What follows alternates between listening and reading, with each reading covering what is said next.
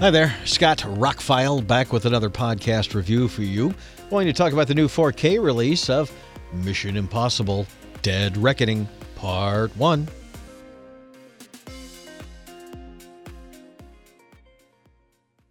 The short version is, if you like the Mission Impossible movies, go watch this one. Done. End of story. Done.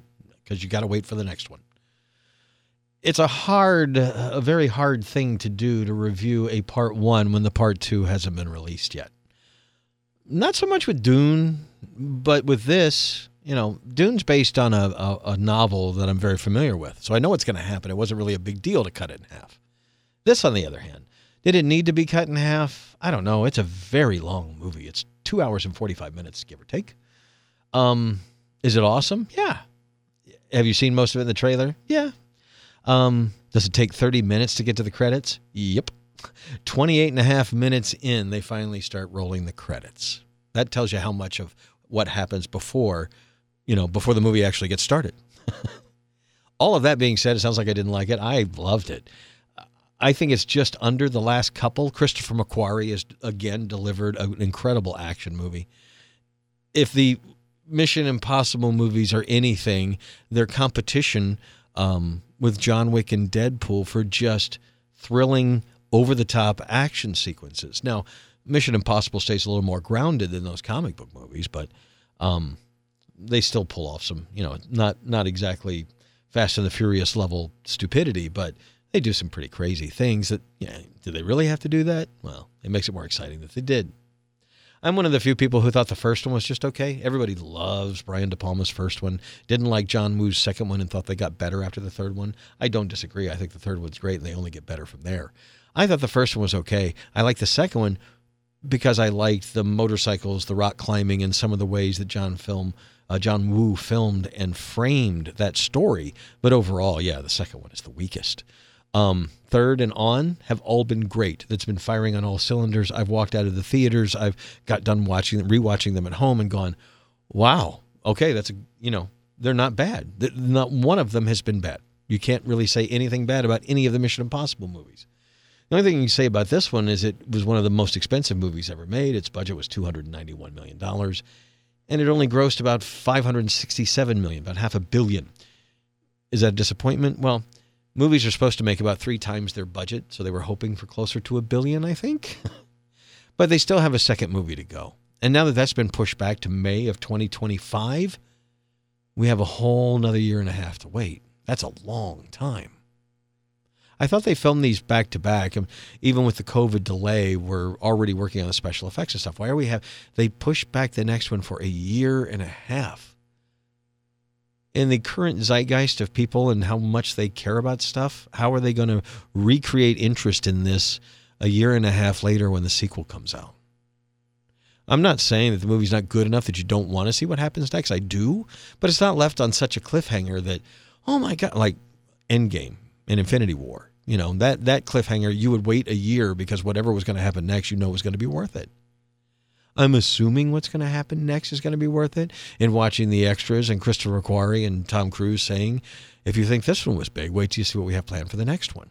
And they have both said recently, this is not the end of Mission Impossible. They're already planning out some other ideas. This one was just a big story, and they split it into 2.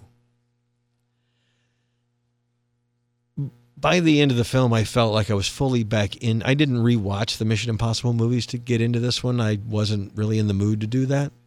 I do want to rewatch them all, and maybe in this year and a half I have until the next one comes out, I can do that. I do own them all, and will rewatch them. I don't have them all in 4K, but we may work on that. But anyway, speaking to the 4K, this is a 5 out of 5. It's great video. It's great audio. The Dolby Atmos is almost perfect. The video is nearly perfect, at least on my system. I have nothing complaints about the Blu-ray or the Steelbook edition or any of that. Pick it up if you want it. 4K is the way to go. It looks amazing. Sounds amazing. The movie itself, well, it's a Mission Impossible movie, so to really talk about it would do it injustice. And the fact that they've given you so much in the trailer also does it a great injustice. But is this all the tease for the second one? Sure. And when we were getting that next year, that was one thing, but now we're getting it in a year and a half. That's a whole other thing. In the end, it didn't feel like a 2 hour and 43-minute movie. The set pieces. We saw John Wick do the whole car thing recently in a similar place. Well, maybe it was the same place. I don't think it was the same place, actually. There were a few things that, like, okay, this action went a little long, but you can't complain about the action because it's so well done. It's practical effects, real cars, real buildings, real planes, real motorcycles jumping off cliffs, which, by the way, you saw it in the trailer. It's still very spectacular watching the movie, and then to watch the extras and see how they really did it, how many times he did it. He jumped off that cliff like 30 times in a day. I'm sorry, I don't care who you are. Doing it once would be hard. Doing it twice would be really hard. I can't imagine doing it 3 or 4 times. 30? How many times he jumped out of planes to get the parachuting stuff right? How many times that he kind of rode on the back of a train to see, I mean, he really does give it all for his movies, and soon he's going to be so old that he can't continue to do this, or they're going to have to, digitally do it, stuntman, whatever. But right now, he's doing a lot of his own stunts. When they do the close-up on his face and they pull out as the motorcycle goes for that jump, they never cut away, you never lose it. And then they cut it from multiple angles when he's going over. You see his face. It's hard to replace that. With a special effect, you're going to go, hey, it looks good, but it looked like a special effect. We know that he literally did this with all the behind-the-scenes footage. He really does that stuff. So anyway, the story is good. It taps into the whole AI thing. I think Isai Morales is good in his role, but he's kind of wasted. He gets to be a bad guy. He gets to be a little, his name is Gabriel, and he gets to be a little otherworldly, kind of, he knows things because of the AI and the computer and everything. And then he kind of turns into somebody who's the match. All right, here's the one thing I don't like about the movie. In the opening montage, we see a flashback to before the first movie, and we find out that he's got a relationship with Isai Morales, that he's seen this guy before. I hate that. Stop doing this in movies ever. They brought back Kitteridge from the first movie. Do that with him because we saw him. But if we didn't see Isai Morales in the very first Mission Impossible movie 7 movies ago, don't tell me now that he's part of the story before the story began. I think that's the worst MacGuffin, the laziest MacGuffin that anybody can do. Show him in the background of one of the movies at least. But no, it's a scene that took place that kind of made Ethan Hunt make him have the choice to join the MI program. I'm sorry if that's a spoiler, but it's a minor thing at the very beginning. And it kind of presents itself multiple times in the movie as they present somebody else with a choice, right? I do like everybody in the film. Adding Haley Atwell was awesome. Ving Rhames, Simon Pegg, Rebecca Ferguson, Vanessa Kirby, they're all great. Isai Morales, Palm Clement, however you pronounce her name, from the Guardians of the Galaxy movies. She's a great assassin in this film. Yeah, I really don't have any complaints about the movie other than, you got this big MacGuffin that we supposedly have known about Isai Morales' character through all the movies, even though we just saw that flashback at the very beginning of the last movie. Okay. And the length, like I said, I didn't really feel it. There were a couple times in a couple chase scenes or a couple running scenes or a couple fight scenes where it's like, okay, one less bad guy would have been maybe good. One less car crash, maybe. But again, modern audiences are hungry for that stuff. Maybe I'm not the guy to say how long an action sequence. I sat through all the recent Fast and the Furious movies, and some of those go on a little bit too long too, but that's a whole other story. Maybe people are eating that part of it up. That the movie didn't do as well as they planned kind of says maybe they should temper some of that. I don't think the movie did have to be 2 hours and 43 minutes, but I think what's there is a solid movie. Maybe cut it down to 2.5. I don't know. Really had no complaints. I can't wait to rewatch it. I plan to rewatch all the Mission Impossible movies, then I'll watch that one before Part 2 comes out 1.5 years from now. So, knock on wood, I'm still alive and still doing podcasts and all that. We'll go through this journey together through a young Tom Cruise growing up in the Mission Impossible movies. Arguably some of the best stuff he does.